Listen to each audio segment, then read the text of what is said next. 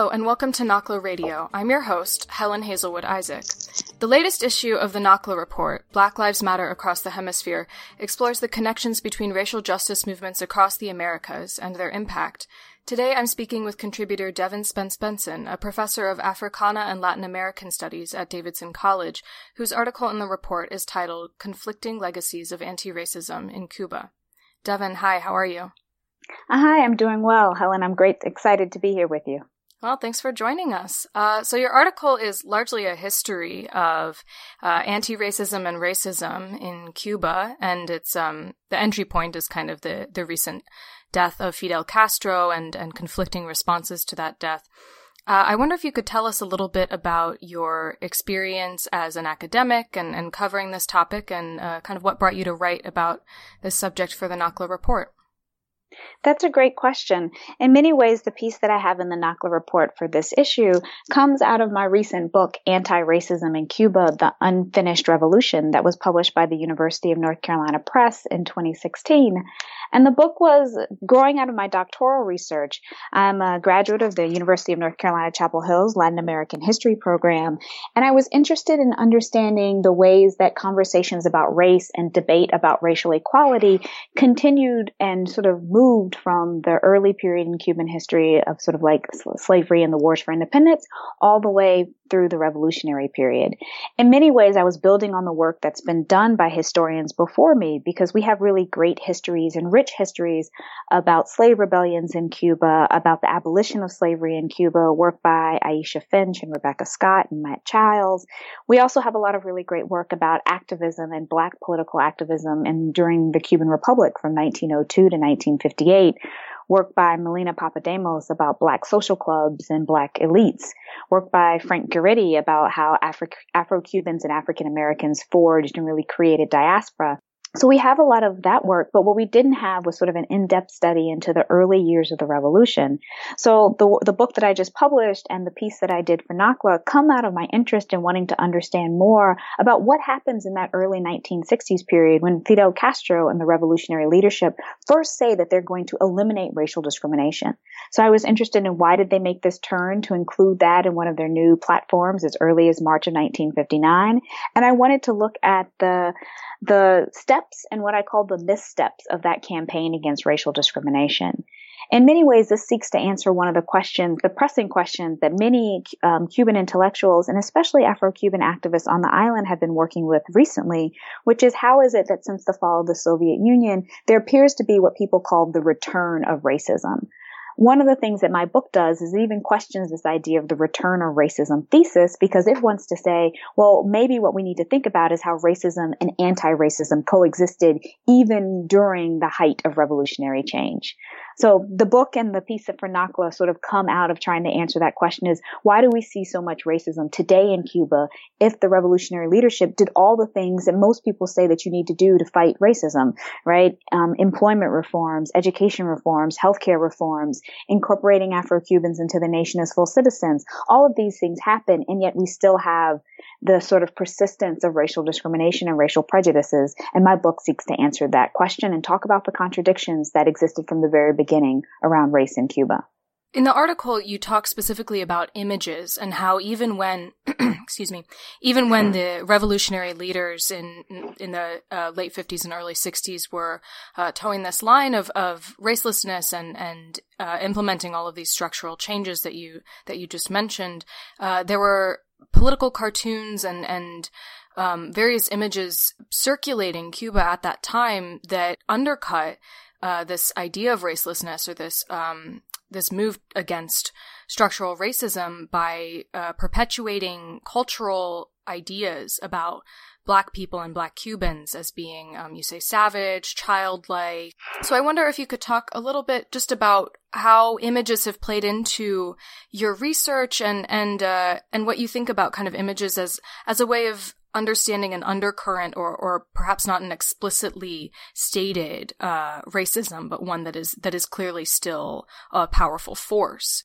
One of the sources that was the most rich that really I aided in my research as I was doing it for the book as well as for the piece for NACLA was Cuban newspapers. So throughout the early 1960s, I was looking at a variety of Cuban newspapers, between 10 and 15, both in Havana, but also in provinces outside of Havana. And one of the things that I was struck by was that it was very clear that one of the things that happens with the campaign against racial discrimination is that Fidel Castro, but also other revolutionary leaders, are putting a conversation about race right in the headlines.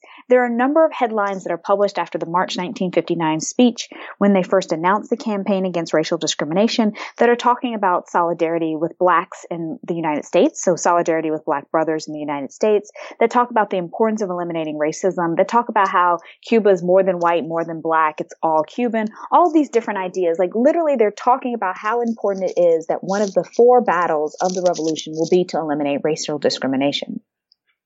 At the same time, you have also revolutionaries, cartoonists who are part of M267, the 26th of July movement, who had fought with Fidel Castro and other revolutionary leaders in the Sierra Maestra.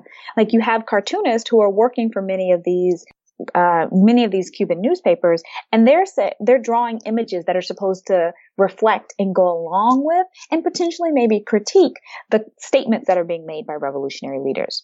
And so I found the interplay between political cartoons and revolutionary rhetoric, like official speeches, statements, and claims about anti-racism to be the place where I could see many of the contradictions that I wanted, that the book ends up talking about. And that is namely that the caricatures that you would see in cartoons, like you said before, were represented using the images that we know from minstrelsy, that we also know of the ways that blacks were represented in political cartoons before the revolution. So one thing is that we recognize that 1959 isn't a stark contrast in representations of blackness. The very same images of big eyes, large lips, drawn as children, negative stereotypical minstrel-like images were used in Cuba previously, and then they continue to be used in the early 60s. So maybe the best example is that I have a chapter in the book that talks about when Fidel Castro and the Cuban delegation to the United Nations go for that first United Nations meeting in September of 1960. While they're there for that September 1960 United Nations meeting, because of mistreatment as well as restrictions around their movement in their initial hotel, which was a hotel in Manhattan, the whole delegation moves to a black hotel in Harlem. They move to the Hotel Teresa. While they're in the Hotel Teresa, you've got 80 Cubans who've now set up Harlem and this hotel as sort of a center of world relations. Khrushchev comes to visit. The new presidents of independent African countries come to visit Fidel Castro and his delegation in the Hotel Teresa, but also African American leaders come to visit. So there's a sort of iconic image of Malcolm X and Fidel Castro sitting together in this hotel talking while they're there. All the actual print press about this in Cuba is references of solidarity. So we're in solidarity with the civil rights movement. We're in solidarity with our black brothers. Look how Fidel is welcomed in Harlem, just like he's welcomed in Cuba. These are the types of discourses that were going on about that conversation. But at the same time, the cartoons, especially these cartoons while Castro was in Harlem, really painted a picture of African Americans. And because they were using images that had been used about Afro-Cubans too, I would say all people of African descent as infantile, comical, savage, and in need of aid. And I can't even imagine what it would look like to have on one page the picture of Castro sitting with Malcolm X, and on another page an image of him sort of patting a small black caricature on the head. But that's the type of interplay between black representations of blackness and language of anti-racism that was happening. I've talked about this as sort of old Cuba, but in new packaging. It's the way that you see many of the prejudicial attitudes and cultures and representations of blackness infiltrating into even the new revolutionary rhetoric of anti-racism. And that because you can't unbind those two things immediately and overnight, that's one of the big contradictions that you see in the early conversations about eliminating racial discrimination. There's also, the idea of racelessness, it does really draw to mind conversations that are happening in the United States and elsewhere in the Western Hemisphere today. The ideas of racial democracy in Brazil, which, this idea is really unraveling as the far right caucus in the Brazilian parliament starts to really use explicit racist and homophobic language. And also, in the United States, just said goodbye to a president who really rose to national consciousness after delivering a speech about there not being a white America, there not being a Black America or Latinx America, but there being a United States of America. So there's a kind of disintegration of this rhetoric throughout the region that's happening now. This Communist Party member near the end of your article who told Yusimi Rodriguez Lopez that the Communist Party and the revolution, quote, made Blacks into people.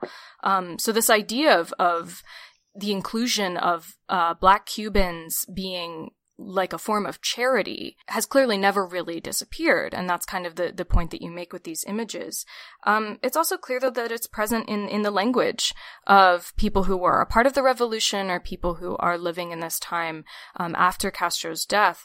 So I wonder, how much have you kind of encountered language around the region that tends to reflect the same sort of continuity of anti-Blackness or racism or these infantilizing ideas about Black people, and how you see Cuba as either, reflective of a trend in some ways or perhaps exceptional in other ways?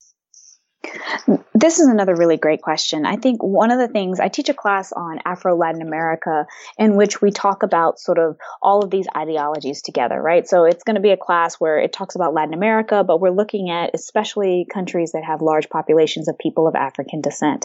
And I think the root of the question that you're asking, and that what I talk to my students about, is why did ideologies like racelessness or racial democracy and racial democracy in Brazil or mestizaje in Mexico, or again, we see it in Colombia as well. Why did these ideologies arise? And they arose out of a moment in both the 18th and 19th century when newly forming Latin American countries were either fighting for independence against Spain and looking for people and bodies to fight those wars, and recognizing that they also had slavery, right? So here you are, it's the sort of the combination of the abolition of slavery and the end of slavery and the forming of new republics via colonial wars against Spain that we see the rise of these ideologies. So, for example, one of the things that we know is that initially in Cuba, in 1868, when they had the initial call for, okay, we're going to fight against Spain for independence, is that slave masters free their slaves and say, okay, now you're free, you'll fight with us, right? But as soon as you connect initially inclusion into the nation with fighting for Spain, and then this idea that we gave you that freedom, you're already setting up sort of a discourse that the reason you have freedom is because you're supposed to be a particular type of grateful, patriotic soldier. And this happens throughout the rest of Latin America too. In many ways, the wars for independence and the end of slavery happen together in Colombia, in Brazil, and lots of these other places. So what you see happening is that you see Creoles, so Latin Americans who are people of Spanish descent but born in Latin America, fighting for their independence, and they need bodies to fight that war, and they need people who are going to be willing to work with them. So I like to talk to people about, like, on one hand, it was progressive at its time to eliminate slavery, obviously, and to include people of African descent and people of mixed descent into the nation as citizens.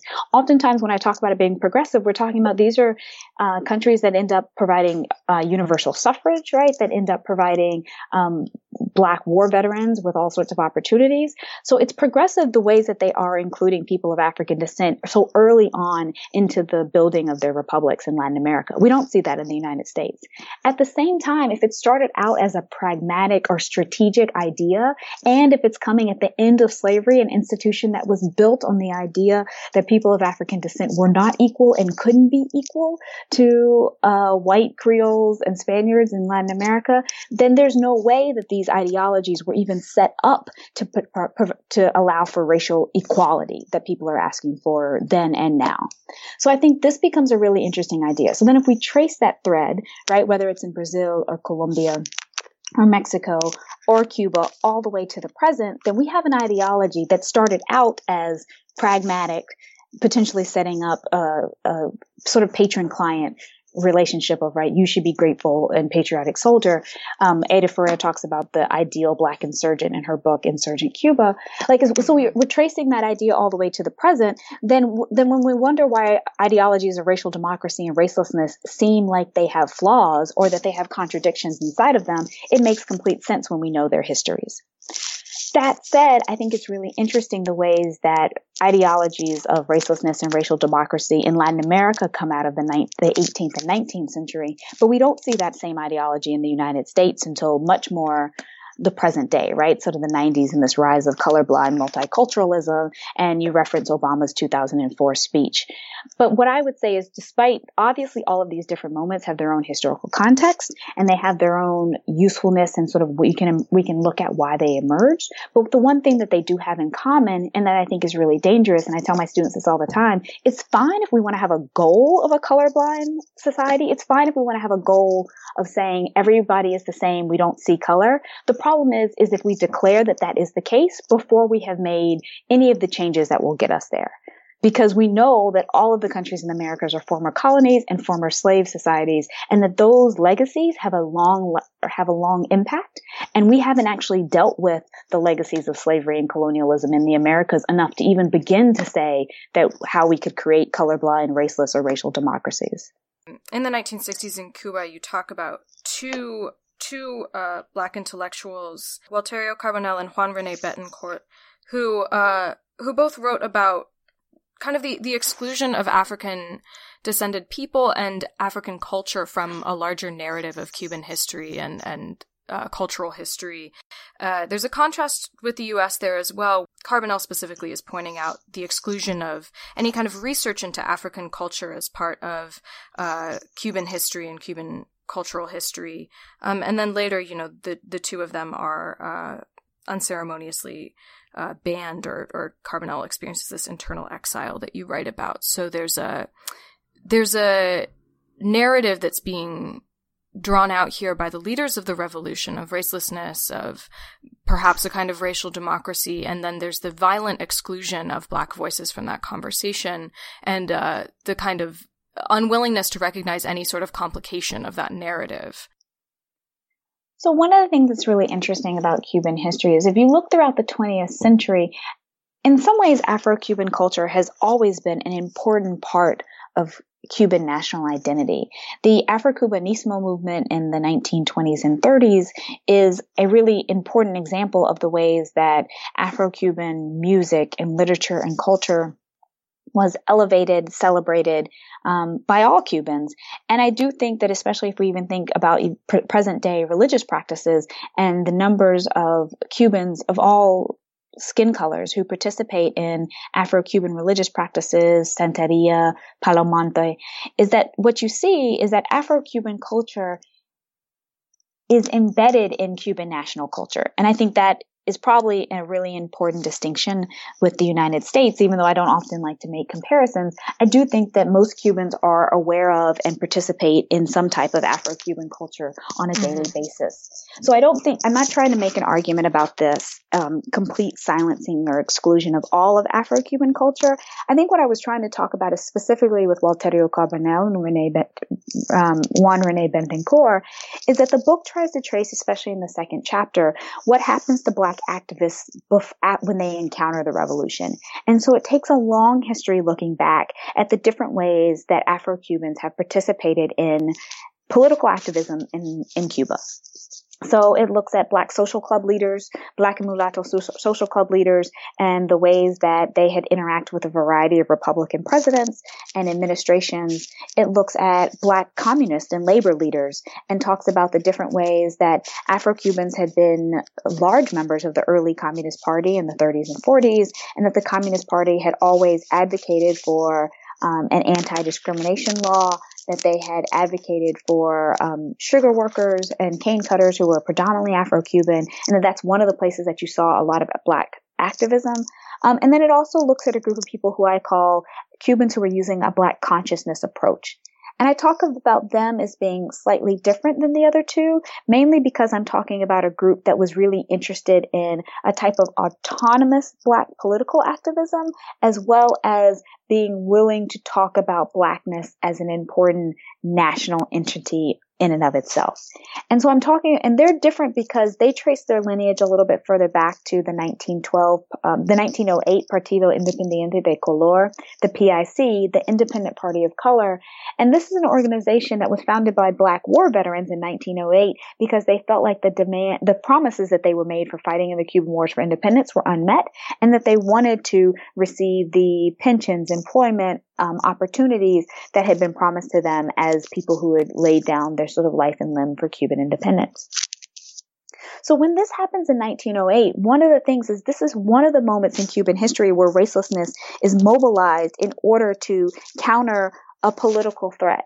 And so what's interesting is the PIC wasn't just a threat because they were Black. They were a threat because they potentially would take votes away from the two existing political parties at the time, the Liberal Party and the Conservative Party. And both of those parties had many Black voters who supported them. But if you have the Partido Independiente de Color that comes along, there's a chance that they're going to take away votes. And so I think this is both about political strategy as well as being about Blackness. So the president at the time, Jose Miguel Gomez, ends up calling the PIC racist. There's a law that's passed that says you cannot have political parties based on race. And so they're not allowed to participate in the upcoming election, right, in 1912. So when they lead a protest and they march and they have arms, of course, because they're Black veterans, when they lead this protest, they're massacred by the Cuban government's army. After that, you don't see autonomous Black political organizing in Cuba from that moment, right? When I pick up this story in 1959 and I look at someone like Juan René Bentencourt, who says specifically that he believes in a negrista, is his word, organization, a Black organization that is led by Black people, you can see how his version of anti-racism, which wants to put Blacks into these sort of positions of authority and questions why there are not more Black leaders in the revolutionary leadership, looks similar to what people saw as the threat of the PIC in 1908. Right. So he's censored and silenced, both because of obviously his interest in Afro-Cuban culture, but a lot of it is about the ways that he is trying to pick up a type of anti-racism that puts Black leaders at the center that didn't fit into Cubans' versions of racelessness. And I would say that he had critics among both Black and white Cubans. So it's important to know in that chapter that all Blacks and mulattoes in Cuba, all Afro-Cubans don't have one version of anti-racism and don't have one version of what this should look like. So then what happens with Walterio Carbonell is he's also critiquing how one of the things that happens in 1959 is there's this idea that we have to invent a new Cuban culture. Like thus far, our culture has been predominated by U.S. intervention and influence, and that if we want to create a new culture as a part of the revolutionary process, everyone has to ask, well, what culture will we create? And many people wanted to go back and sort of hold up these particular 19th century writers and Cubans who had been successful in that period. And Carbonell was very much like, wait, but some of those people were slave owners and some of those people didn't want independence from Spain. And why would we think of that as our only Cuban culture? So he was saying that we should have looked at, maybe we should celebrate the leaders of the PIC for what they were trying to do to make Cuba a more equitable society. Maybe we should celebrate the leaders of slave rebellions in the 19th century. And yet that was a type of revising of Cuban history that revolutionary leaders, as well as many Cubans, Black and white, were not ready for at that period. And so that is the type of silencing and censoring that I wanted to talk about. The other thing that happens that I think is really interesting in the 1960s is that many Afro-Cuban cultural practices are put into the category of folklore. So yes, they are seen as a part of Cuba's national identity, but they're sort of seen as a way of being in the past. And this included Afro-Cuban religious practices. This included relationships to Afro-Cuban culture, medicinal practices, so on and so forth. And so I think Walterio Carbonell was also saying, no, this is a part of our living and breathing present. Why would we put all of that into the category of folklore and then we say that the other stuff is culture? So there became this debate about that too. So it wasn't so much that Afro-Cuban cultural practices are completely silenced or erased, as much as that there was always a sense that mixture of African and Spanish that created the Cuban cultural identity never was a balanced or an equal mixture. It was always a mixture that elevated European and Spanish practices and cultural practices more. I wonder, near the end of your article, you do bring up the Afro-Cubanas project, which is led by Afro-Cuban women. So I know that your focus is on a history of racism and anti-racism in Cuba, but this turn to women's-led movements makes me wonder kind of about a feminist movement in Cuba, what perhaps that looks like. I'm specifically thinking about this because it's been an issue in feminist movements in the U.S. that Black women's voices have not been appreciated, that they've been accused of infighting when they try to advocate for specifically Black interests, that feminism in the U.S. has a silent white before it. And so I wonder about these Afro-Cuban women's groups mobilizing specifically for Afro-Cuban interests, and how that perhaps looks, especially in context of the blogs and this 21st century movement towards transnational solidarity in these different groups. While I was in Cuba, I was really honored to get to participate and work with the Afro-Cubanas working group while I was there. And this was an organization that was founded in sort of the mid-2000s that began initially as women meeting in each other's homes and supporting themselves through the very dire economic crisis that Cuba went through after the fall of the Soviet Union in 1989. And it evolved into being an organization that was very much an activist organization that sees itself as doing both community work, but also contributing to the intellectual movement of rewriting Cuban history and inserting books, lectures, and information about Black and Mulata women into that. So it was really an honor to get to work with them. And one of the things that I talk about both in the epilogue of the book and then also at the end of this piece that I wrote for NACLA was the different ways that these women are thinking about combating stereotypes against Black women in particular. So one of the things that they talk about when you go to their meetings is they're like, well, if you turn on TV, the only place that you see a Black woman on TV is that she's either a mammy figure, a slave in some movie about slavery, or maybe she is a domestic servant in some present day movie. That you don't see Afro-Cubanas, right, Black and Mulata women in sort of main character roles, that you don't see them as being the center or the protagonist in stories on TV. So that was one. They also talked about how there were so many negative stereotypes and jokes about Black women, right? Like one white woman is worth more than 20 Black women, or how people would talk about Black women as sort of like vultures and sort of using all this sort of negative language. And so they talked about the need to sort of push back about that. They also are really working to sort of promote a different sort of like natural hair movement in Cuba. That's something that you've seen much more recently. Probably about 2 years ago, Cuba had a natural hair competition, and there was an art exhibit that was done about natural hair that's really encouraging Black women to own and appreciate the fact that they have either curly or kinky hair or locks or braids or whatever have you. So this is a really big part of what they're doing. I think one of the interesting things in Cuba about the ways that sort of an Afro-Cubana feminist organization has emerged is that it comes out of both the ways that they want to make sure that anything that's happening in the anti-racist or movement doesn't exclude Black women and doesn't exclude Black queer women. And so that's an important part of the intersectionality that they're trying to push forward. But interestingly enough, I don't find that the Afro-Cubanas movement is necessarily in conflict or in contrast to sort of a white feminist movement in Cuba, because in some ways these things develop out of very different spaces. In Cuba, the women's movement that begins in first of all, Cuba has a women's movement that goes all the way back to when they were fighting for suffrage in the 1920s. But if we're talking about in the post-revolutionary period after 1959, there's the founding of the Federation of Cuban Women that's main objectives are to help women to become laborers and join the workforce in Cuba, to provide childcare and women's healthcare issues. And there's been a lot of really good work done on this. And in some ways, what was happening then was something that did include Black and Mulata women as well.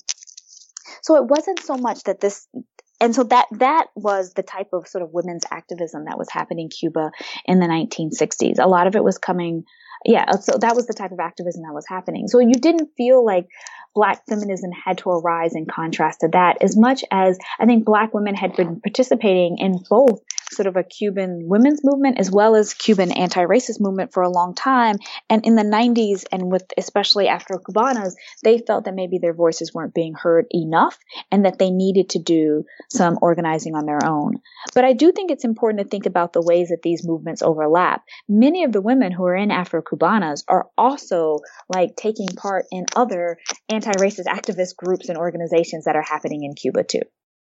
Earlier in the article, you do mention in Sandra Alvarez's blog post that she talks about the experience of a man, Raul, who was jailed by the Castro administration, you say, for being publicly Black and gay. It's widely understood that the Castro administration had a pretty homophobic and anti-queer agenda, and that a lot of queer and gay people in Cuba at the time suffered because of that. I wonder what your experience has been of not just advocacy for queer Black women, but also for non-binary and trans Black people in Cuba, and if there's any conversation between those groups, or kind of just what the state of that discourse is. I love the Sandra Alvarez's blog. If anyone has an opportunity, I think people should definitely be following her. The blog Negra Cubana Tenía que Ser, Black Woman I Had to Be, is a really great example of the type of intersected activism that Afro-Cubanas is doing. Sandra Alvarez is a part of the Afro-Cubanas group, but the blog that she's doing is something that she's been working on for a long time. And she sits and she admits it. She says that her positionality as a Black queer woman in Cuba is what sort of like led her to want to write about, obviously, like you'll see blog posts about anti-racism, but you also see blog posts about anti-sexism in different moments where she's making a feminist statement. And then there are other going to be moments where she does talk about homophobia in Cuba. Another person that people should definitely sort of look up and look into more is Norma Guillard. She's also a Black queer woman in Cuba who is doing a lot of work with CENESEX, the national organization for sexuality that is started in the sort of early 1990s and is now directed by Mariela Castro, Raul Castro's daughter. And this has become the center of sort of LGBTQ activism in Cuba. And it's a really interesting moment of thinking about, like, the Cuban revolutionary leadership has admitted that it made mistakes about what happened with its homophobia in the early years of the early decades. We shouldn't say early years because it went on for decades in Cuba. And so one of the changes that they've done has been to create this center and put Mariela Castro in charge of it and put the full weight of the state behind trying to have a sort of an anti-homophobic movement. That said, the challenge of this is that when you have had revolutionary leadership and even maybe a society that's been homophobic for so long, just like racism, those types of changes aren't made overnight. And so there's really been a challenge in trying to get people to buy into this. But one of the reasons that I like working with Norma Guillard's work is because she has a really nice piece in Black Diaspora Review where she talks about what is it like to be a Black queer woman in Cuba. And she talks about the importance of there being legislation against discrimination and the importance of there being state support for this. And so really encouraging the state to even go further than what they've done with CENESEX. So I think those are really great places to think about the type of activism that Afro-Cubanas are doing to make sure that this is an intersected movement, which makes sure that it fights for and represents the rights of LGBTQ people as well. One of the things that I always sort of tell students that's really surprising is that Cuba does currently pay for sex change surgery, or so if you want to, it's included. And so it's one of those contradictions, right? Like we're still trying to talk about a place that includes that into your national health care, while at the same time, right, has had this legacy of homophobia and persecution against LGBTQ persons for so long. Wow, yeah, that's fascinating. I mean, it's interesting to think about the parallels between these kind of pivots and structural changes that are made, even as perhaps the culture is lagging behind, and there's still conversations to be had despite concrete legislative and policy changes that happen. So moving forward in your research and also just looking at Cuba today, these blogs are excellent resources, I think, for Naclistas and for everyone. So we'll definitely include those in the page, links to those in the page for the podcast. But I wonder, where are you looking outside of these blogs, where do you look to in Cuba today to kind of get a sense of where these conversations are headed and what progress or hopefully not, but what regress might happen? I mean, I think my other sort of favorite resource is that I'm always telling people to go to Afro-Cuba Web. There's a website, afrocubaweb.com, that is excellent for sort of keeping people up to date. It's a bilingual website, but they do have things on there in English as well as in Spanish that have talking about up to date sort of articles that are written by activists, debates that are happening, the different Afro-Cuban organizations that exist and the work that they're doing. All of this can be found on Afro-Cuba Web.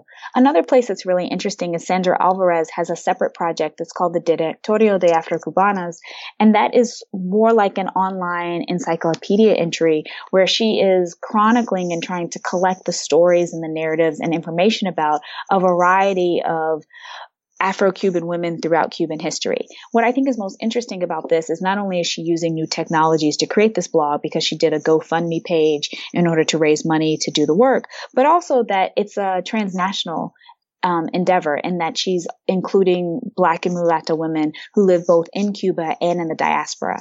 And in some ways, I think that is what we're seeing in most recently is we're thinking about how so many of these movements are connected and how the transnational lives that people are now living in Cuba and outside of Cuba with new technologies, the normalization of relationships with the United States, that's really allowing people to now have even more open conversations than they were having before with people outside of the island. And I think those openings, the increase in Wi-Fi parks, the fact that even more Cubans every day have some type of access to the internet, I think that is where we're going to see activism really move to, is that it's going to move to a space where new technologies are allowing for more collaborations, more exchange of ideas, and more sort of solidarities from not just with the United States, because I think people too often want to think about Cuba only in relationship with the United States, but with Latin America, right? So like we know that there are anti-racist activism going on in Brazil and Colombia. Like the NACLA report about this was excellent. But I think what we're seeing now is that the technology is allowing Cuba to connect with so many of those organizations and build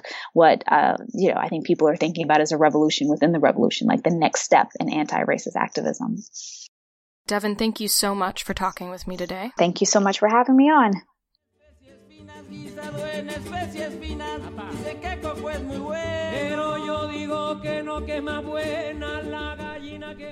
That was Devin Spence Benson, professor of Africana and Latin American Studies at Davidson College, and this has been NACLA Radio. Be sure to check out our website, nacla.org, for links to the websites Devin mentioned and to listen to old episodes of the podcast. While you're on NACLA.org, you should also subscribe to the NACLA Report and perhaps make a contribution to NACLA to support the podcast, the website, and the magazine. As always, you can like us at facebook.com/NACLA and follow us on Twitter at NACLA. NACLA Radio is produced by me. Our web editor is the exceptional Laura Weiss, and our music is by Radio Jarocho.